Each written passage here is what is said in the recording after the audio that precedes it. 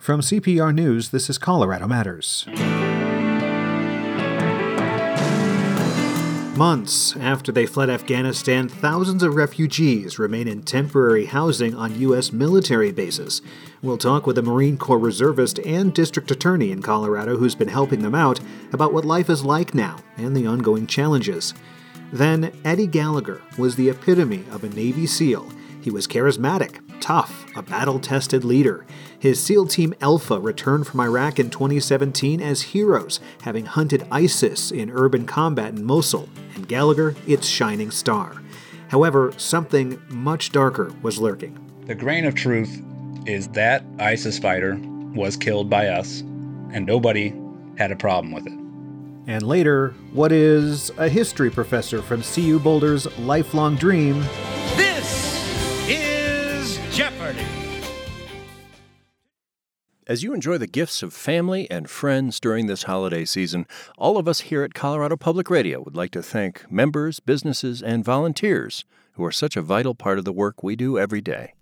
Colorado Public Radio wouldn't be able to do what it does or be here for you without you. Thank you for being part of the Colorado Public Radio community, and on behalf of listeners all over Colorado, thank you for your support. Happy holidays.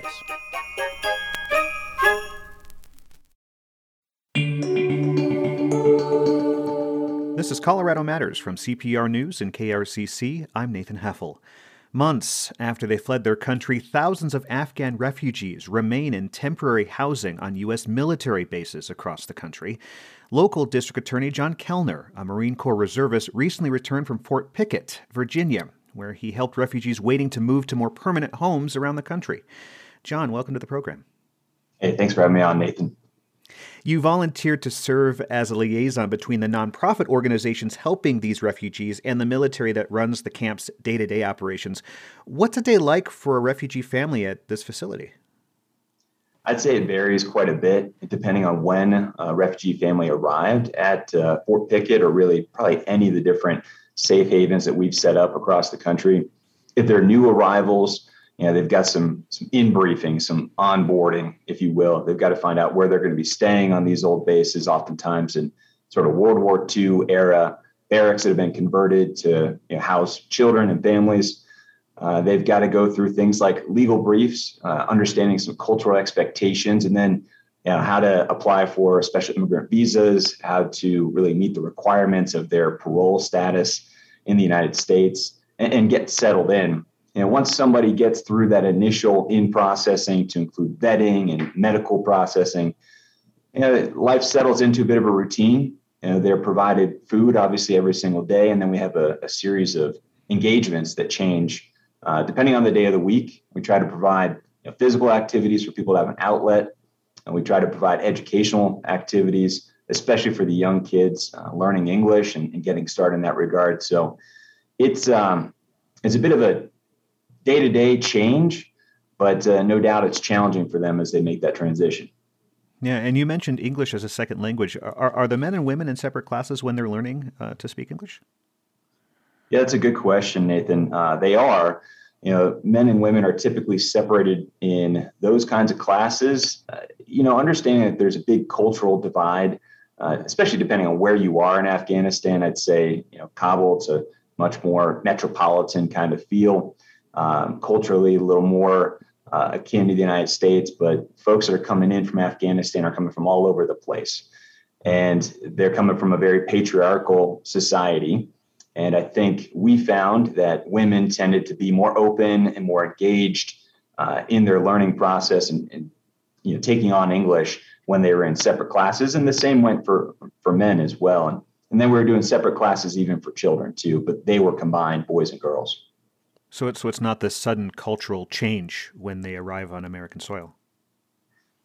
Certainly hope it's not. As you can imagine, they're there for several months. There's still, tens of thousands of Afghan refugees who are waiting to be resettled throughout the United States. And so it's a long road for them. Some of them have been there since, late August at Fort Pickett, at least, and will remain there for a few more months potentially as they wait to be resettled.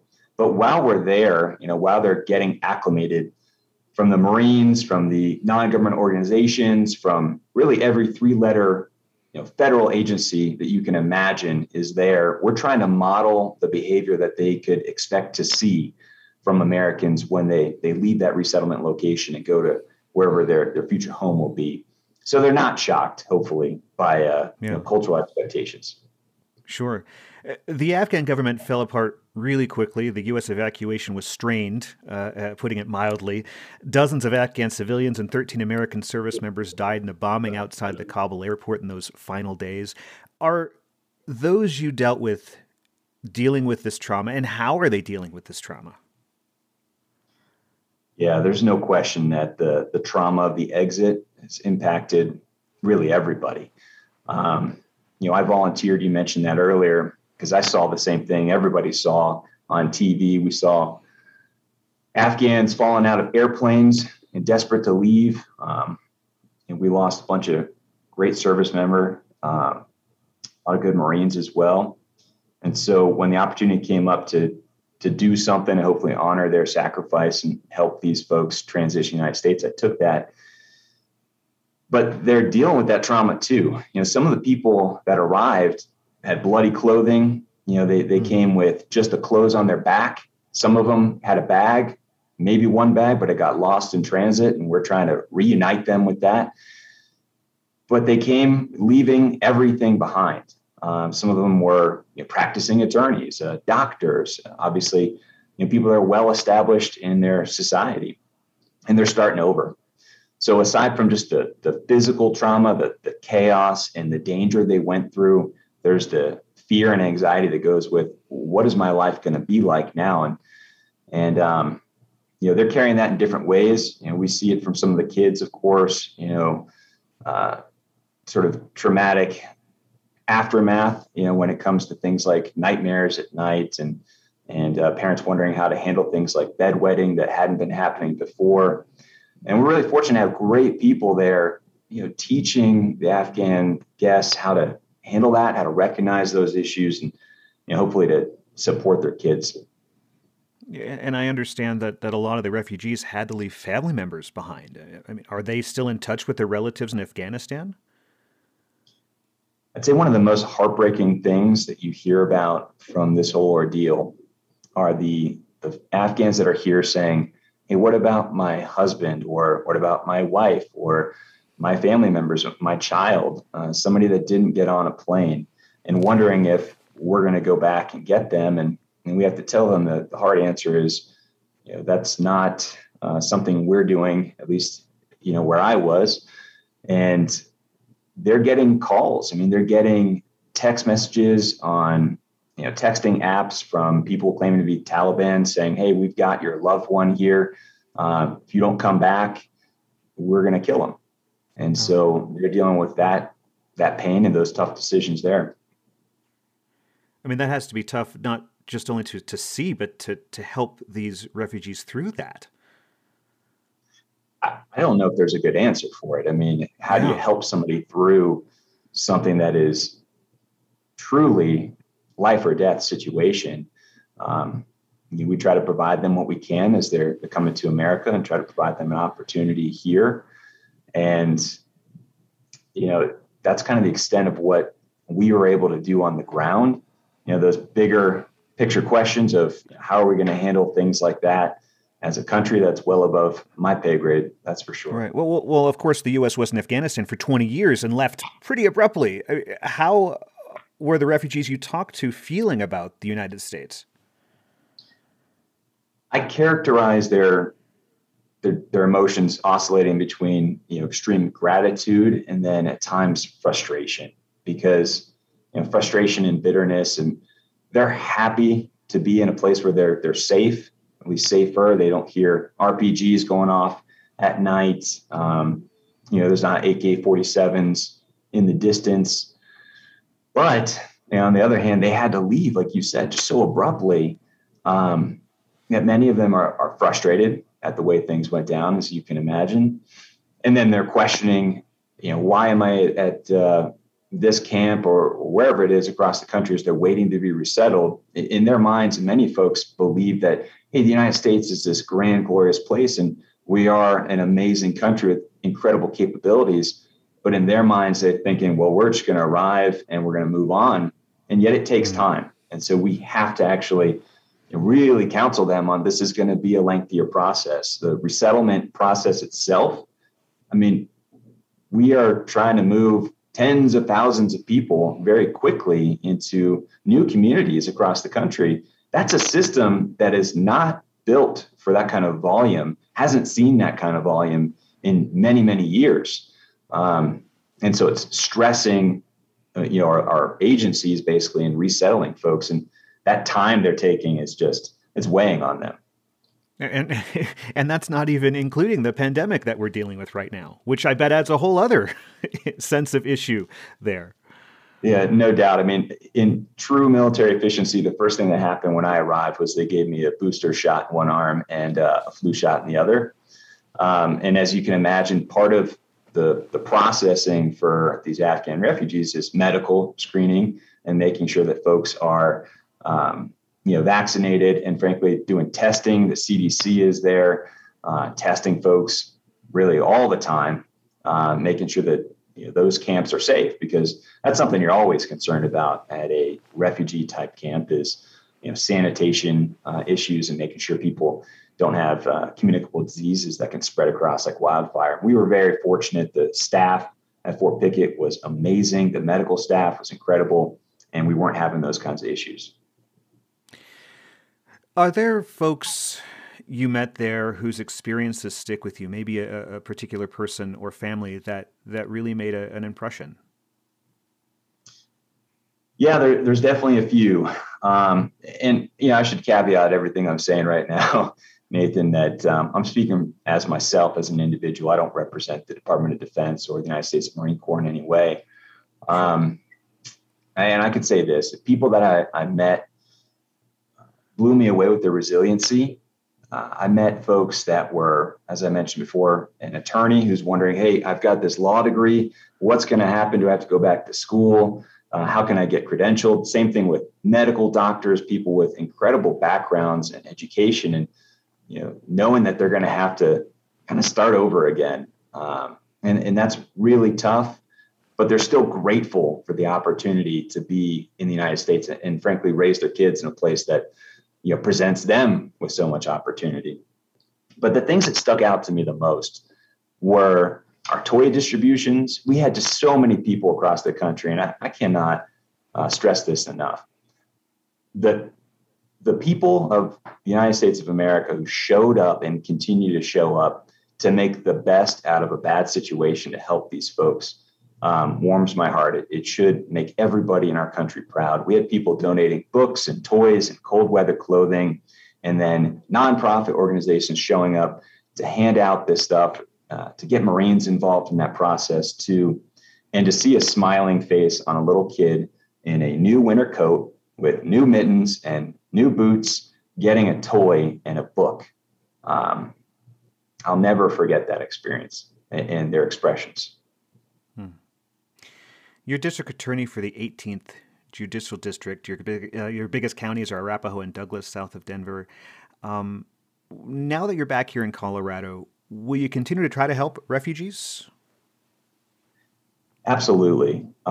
We've seen stories, I think even just yesterday, about more refugees showing up in our communities.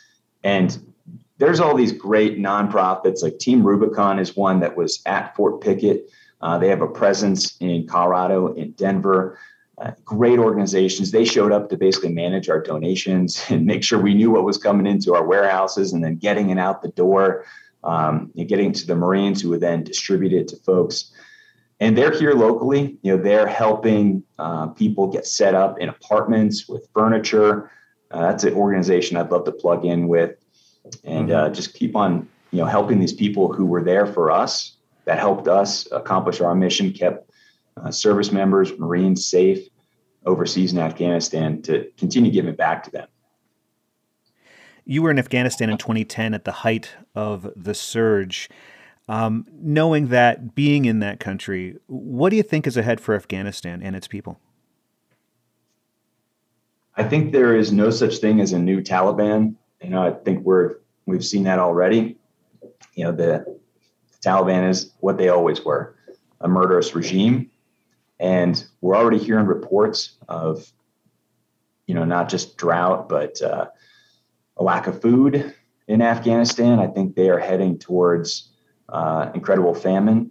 I think people are looking, and we're expecting to see tens of thousands, hundreds of thousands of people die. I mean, you're seeing a country now where you see the reports or hear about people selling their children into arranged marriages, and they're 12 years old, and really sexual servitude, sexual slavery, to try and provide food for the rest of their family.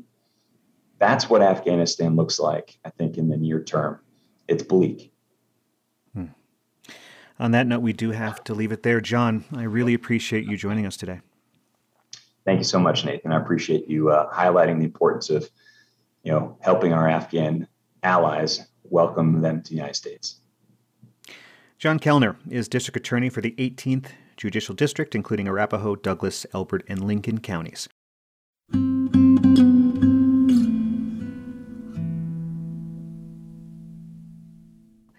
Eddie Gallagher was the epitome of a Navy SEAL. He was charismatic, respected, tough, a battle-tested leader. His SEAL Team Alpha returned from Iraq in 2017 as heroes, having hunted ISIS in urban combat in Mosul, and Gallagher was its shining star. However, beneath Gallagher's swagger and bravado, something much darker was lurking, something that would shake the Navy and its elite SEAL teams to their cores. That's the premise of the new book, Alpha, Eddie Gallagher and the War for the Soul of the Navy SEALs. Its author, David Phillips. He's a Pulitzer Prize-winning national correspondent for the New York Times and lives in Colorado Springs. David, welcome back to the program.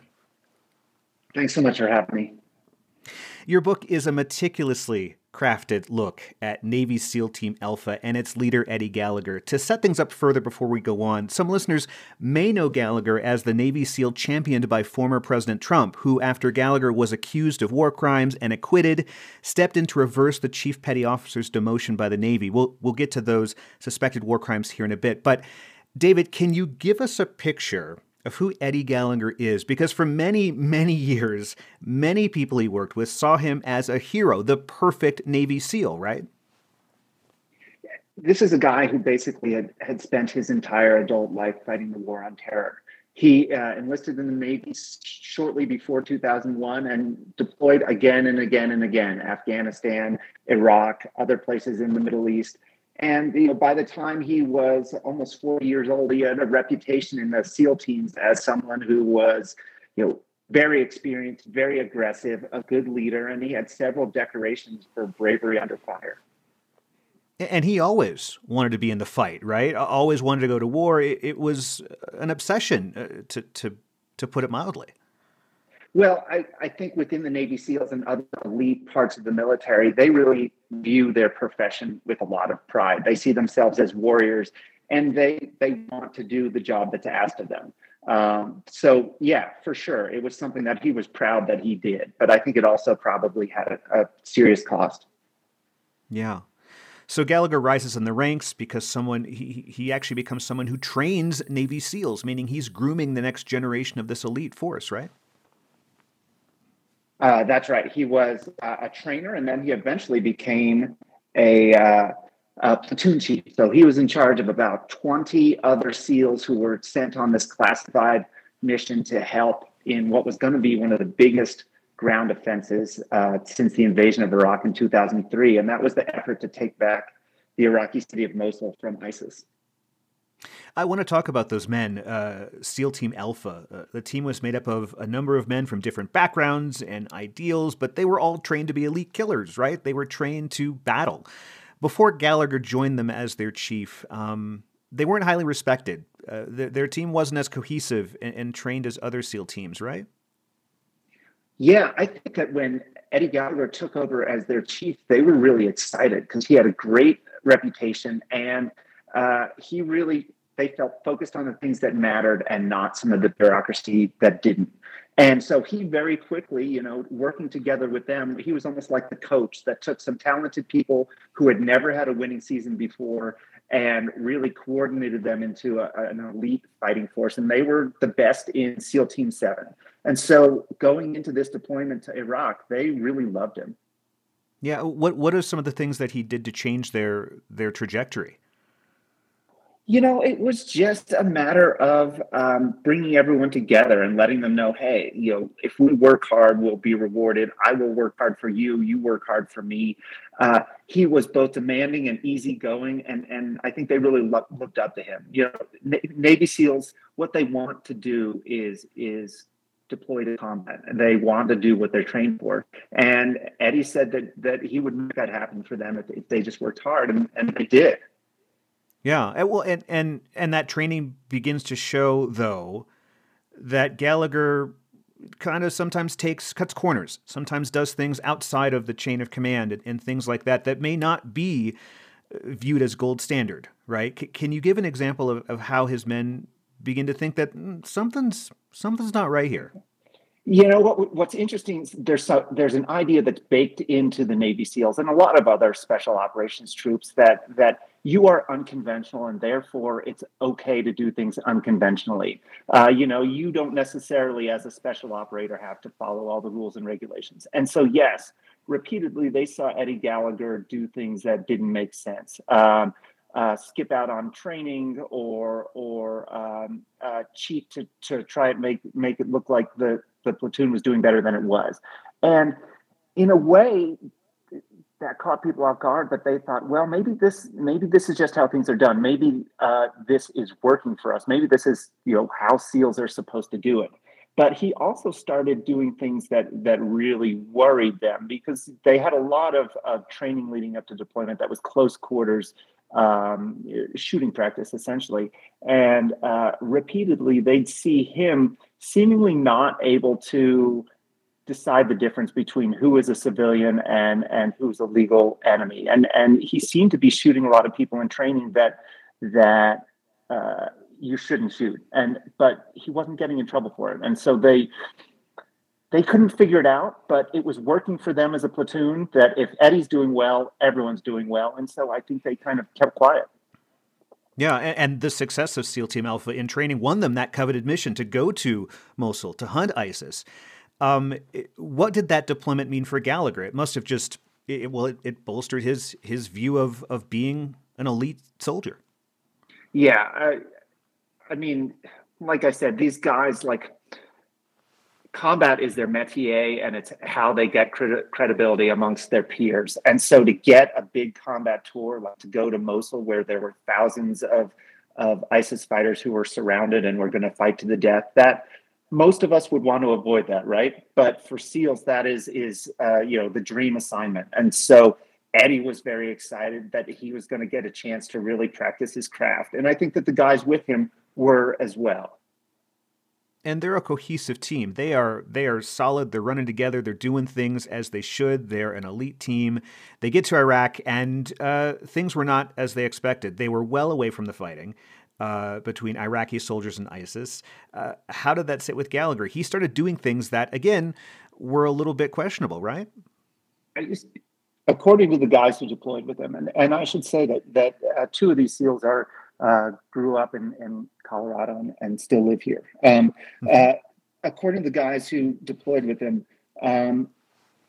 Eddie seemed fixated on getting action. And so when he didn't see opportunities readily present themselves, he would go out and find them and went farther and farther into gray areas until he was what they figured was well into the black.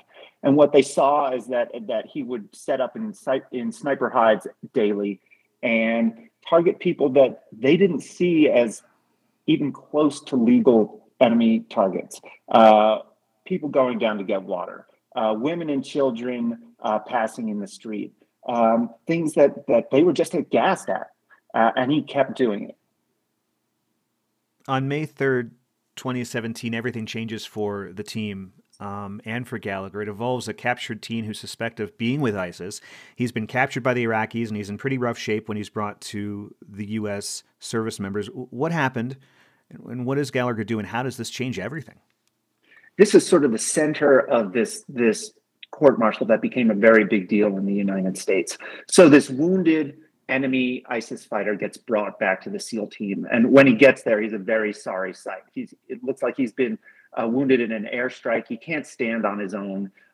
He's, I believe, about 17 years old, rail thin.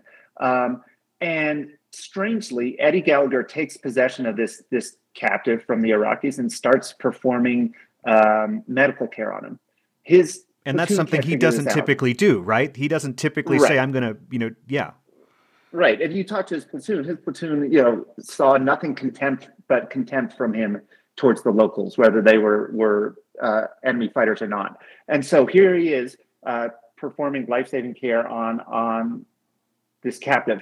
And what he ends up doing, according to several SEALs who say they witnessed it, is he performs a number of first aid procedures, and then he pulls out a custom hunting knife he always carried with him, and he stabs the captive repeatedly in the neck until he dies.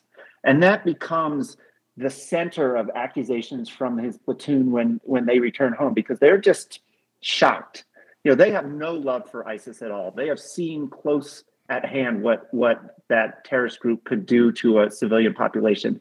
And yet to take a POW who is wounded and kill him for no reason goes against everything they believe of themselves and of the SEAL teams. And so they figure, we've got to get this guy, Edward Gallagher, out of the teams. We've got to stand up and say what happened, because, it's a cancer within our organization. And if we don't do something, it'll just get worse. But from Gallagher's perspective and others on the team, that's not the case. Can you give us some of their perspective? I mean, how does Gallagher view all of the things that went down with his team during their deployment in Iraq? Right. So first, let me say that when this team returned to the United States, they turned in their chief to authorities. They said they had seen him shoot at civilians and kill this captive. And Eddie Gallagher's response was, none of it ever happened. These are all lies. They're lies that these guys made up because they were cowards in war, and they were afraid that I would tell everyone that they were cowards. And so they realized they had to take me out and destroy my credibility, and this is how they did it. Now, let me just say, just to give everybody the full picture, that when Eddie Gallagher stabbed this fighter, he took a picture with the fighter afterwards, holding his knife in one hand and the fighter's head in the other hand. And then he texted those photos to a friend of his in the SEAL team saying, good story behind this. I got him with my hunting knife. So in terms of a murder mystery, this is not exactly Sherlock Holmes. It's not even Murder, She Wrote. What's more interesting is that there was really a lot of trouble for the SEALs who witnessed this in trying to turn Eddie in, because there is a very deeply loyal fraternity within the SEAL teams, as you can imagine. And in that team, you don't take, the dirty laundry outside of the brotherhood. And so there was a real difficult time trying to get these reports of what's basically war crimes out to authorities that might actually be able to do something. And in 2019, a military jury did find Gallagher not guilty of a murder charge for allegedly stabbing that wounded teenager, as well as charges of attempted murder and obstruction of justice. But he was found guilty of posing for that photo with the corpse and sentenced to 4 months of time served. I want to leave that whole trial aspect to the book because you write about it so well and it's so intriguing. But I do want to play a clip from the Apple original podcast called The Line. It's Gallagher speaking to host Dan Taberski earlier this year about that day with the captured teen ISIS member. The grain of truth in the whole thing is that ISIS fighter was killed by us, and that nobody at that time had a problem with it. We killed that guy. Our intention was to kill him. Everybody was on board. Not one person. Your intention was to kill him? It was to do medical scenarios on him until he died. Is that nursing to death? Yeah, if you want to put it in a nice way. He nursed him to death. I know that sounds like an omission. Yeah, that sounds, and that was after the trial, right? What's interesting is Eddie Gallagher has made a number of public statements after all of this. And as you say, he was acquitted. And what he's always said, as he started to tell more and more of what happened, is, hey, everybody was on board with it. I wasn't the only one who was doing these medical procedures. There were 2-3 other SEALs who were right down there with me. And what he never says is, by the way, I was the boss. I called all the shots here. I was the most experienced one. I could have controlled this whole situation. He tries to put all of the blame on everybody else. So if you believe him, and I think that there's a lot of evidence that we can't get into in the time we have that makes it difficult to believe him. But if you believe him, even then, he's essentially responsible for letting his men commit a crime. Now, obviously you weren't there, but your descriptions of how the men looked, how they walked, what they were thinking, how they held themselves while on patrol is so vivid. How did you figure all this stuff out? I'm assuming you spoke to the SEALs. Did you speak to Gallagher? Did you see things and videos and all of that? So exactly right. We gathered all material that we possibly could, including long interviews with a number of the SEALs, video that was shot during the time, text messages that were being sent back and forth contemporaneously. I went to Eddie Gallagher and I asked him for an interview, and he said very quickly through his lawyer, no. But what was a gift is he's gone on probably a dozen military podcasts and talked for hours and hours and hours in a way that's much less guarded than he would have if he had actually spoken to me. And so I was able to reflect, I think, pretty well his thinking. But what I wanted to do, this isn't actually a story about Eddie Gallagher.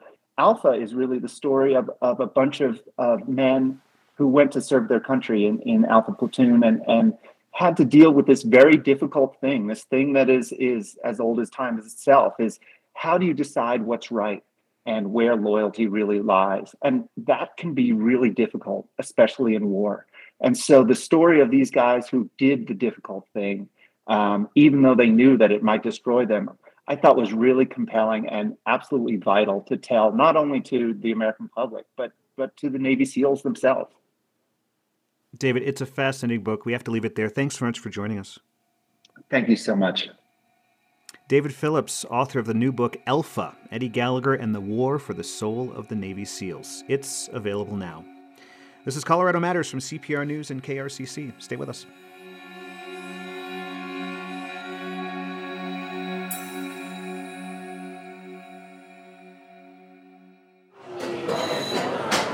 Running a restaurant was challenging before the pandemic. For the ones that have survived, COVID's made it even trickier. I'm CPR business reporter Sarah Mulholland. And I'm Ryan Warner from Colorado Matters. We'll bring you a day in the life of a restaurant, from the difficulties of finding servers and broccoli to the juggling act of running a small business while raising a family. Your table is ready Monday at 9 and 7 on CPR News and KRCC. Jeopardy! Is known for featuring the brainiest of the brainy. But this week, the TV quiz show upped its game by staging a professors' tournament.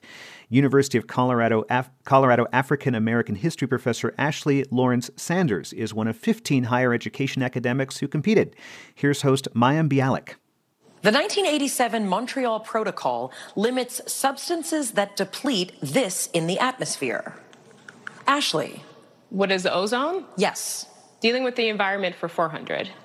A 1997 UN protocol adopted in this Japanese city called for the reduction of greenhouse gas emissions. Ashley. What is Kyoto? That's right. And Professor, welcome to the program. Thank you. Thank you for having me. You appeared on Jeopardy last night. You were answering those two questions, brought you back from a deficit going into that. You had to keep the outcome of the show secret until it aired. But can you tell us now, how'd you do? Well, sadly, I ended up with $0.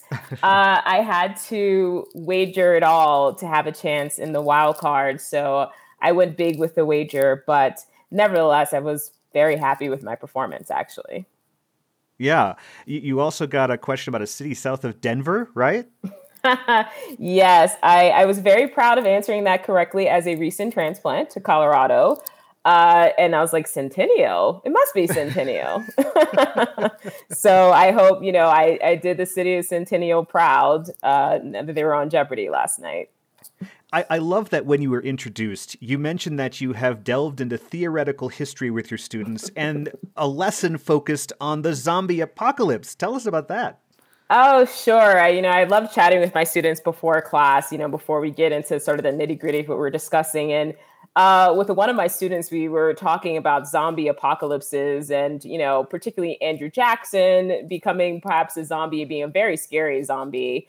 A man who participated in dozens of duels. And then we're like, which presidents would survive a zombie apocalypse? It was, one of those great sort of fun moments that I like to have with my students just, before class officially starts. So. Like Abe Lincoln, a zombie or something like that. Right. And there's all that whole series of that too. So, right. It's funny to think about. Yes. So how are you chosen to be one of the 15 professors from around the country to be on Jeopardy? It's a pretty exclusive club. It was. I was very surprised. I interviewed, just the regular way. I took the test. I took the in-person test. All this is on Zoom now. Did the in-person audition, and I actually was not expecting to hear back from them because so many people audition. I think it's like 100,000 take the test in any given year. And I was hoping maybe to hear back from them. But 2 months later, I heard back from them. And not only that I would be on the show, but that they were doing this new professors tournament and they wanted me to be a part of that. So that was super exciting, a little bit daunting to think about at first, like, okay, wow, I'm going to be with a bunch of other academics. Like, what is this going to be like? But it was actually so fun. What an amazing group of contestants that were on the show. Just, a very cool, very smart and very funny group of people.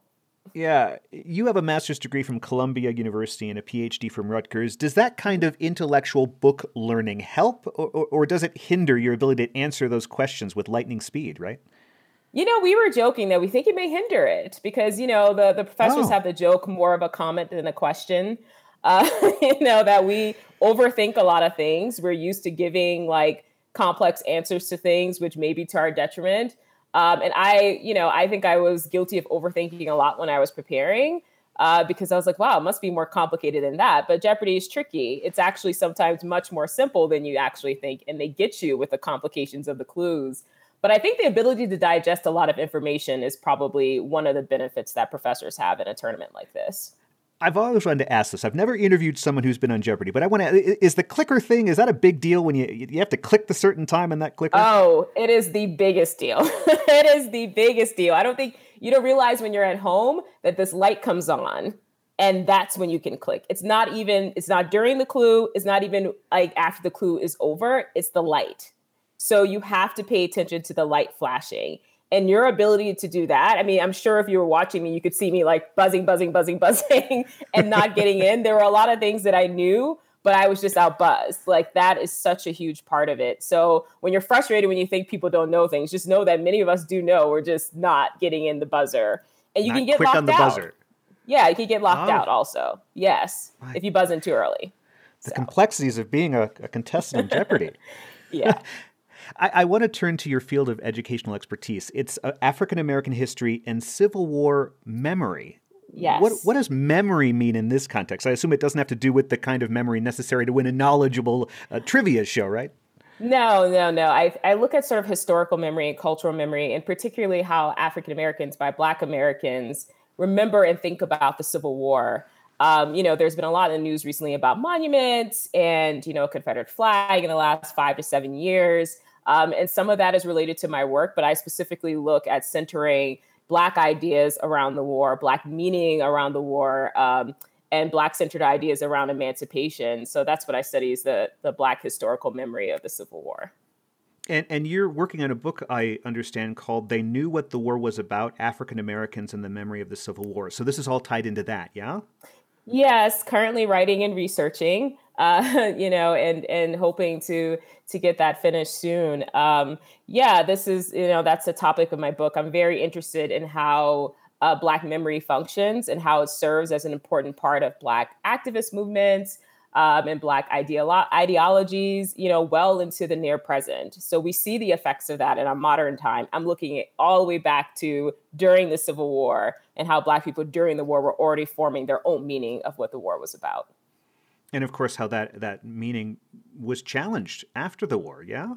Absolutely. And how so many dominant cultural institutions like the Lost Cause and, white Southern memory starts to actually try to erase and to whitewash that emancipation was the central sort of long-lasting legacy of the war, and African Americans fighting to fully, experience emancipation is what defines the Black experience since the end of the war, and how that sort of all ties into the war being this, this sort of more radical, actually, event for Black life and Black history.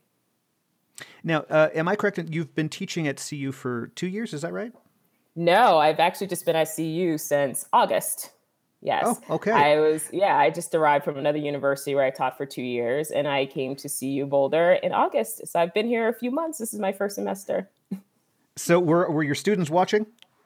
I think so. I hope so. They found out that I was going to be on Jeopardy from Reddit, from social media. Reddit? Before you didn't tell them? I was going to tell them, but then it got announced on social media and then Twitter, and then Reddit picked it up. And then the day I was going to come in and say, I could tell everyone, my students already started emailing me like, Professor, I saw that you're going to be on Jeopardy. Or like, Professor, you're going to be on Jeopardy. So it's funny, that's how information travels in this information age, is that social media gets it first before I even can get to my whole, big class announcement. But they said they would watch. I hope they did, because I did have that great anecdote from our class. So they were excited about it. We had a little mini Jeopardy in class yesterday, so that was fun. Oh, that's awesome.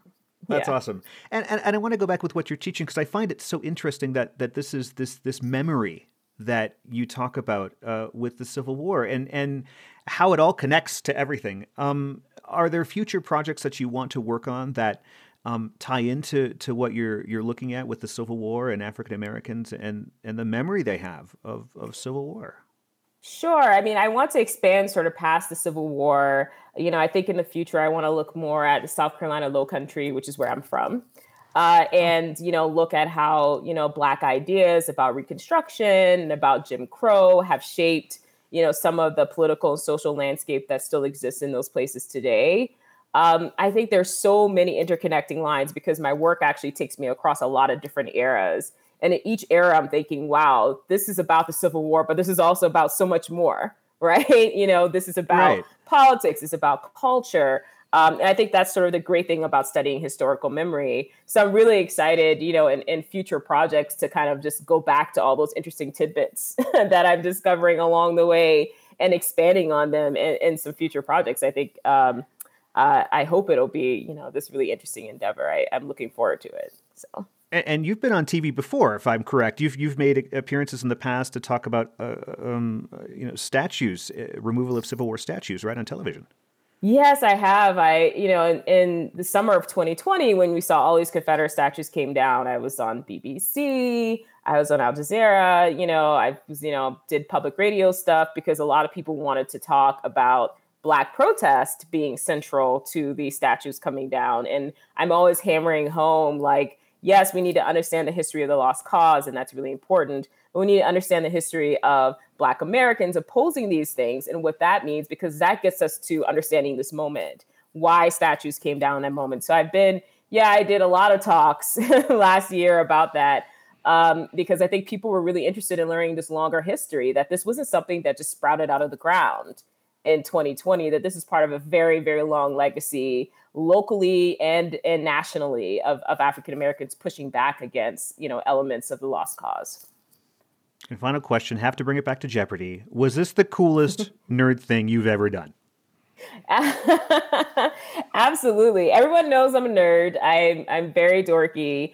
And it was. I think Jeopardy has such a wide audience that it's so mainstream that you have people from very different backgrounds, just watching Jeopardy. I heard that it's the most watched non-sports programming on TV. That's what I read this week. And that should just tell you that, if you're going to do something like this nerdy and it's this mainstream, I think it's probably the coolest thing you could do, maybe. Ashley, thanks for being here. Ashley Lawrence Sanders is an assistant professor of African American history at the University of Colorado Boulder. She competed on a special Jeopardy Professors Tournament this week. This is Colorado Matters from CPR News.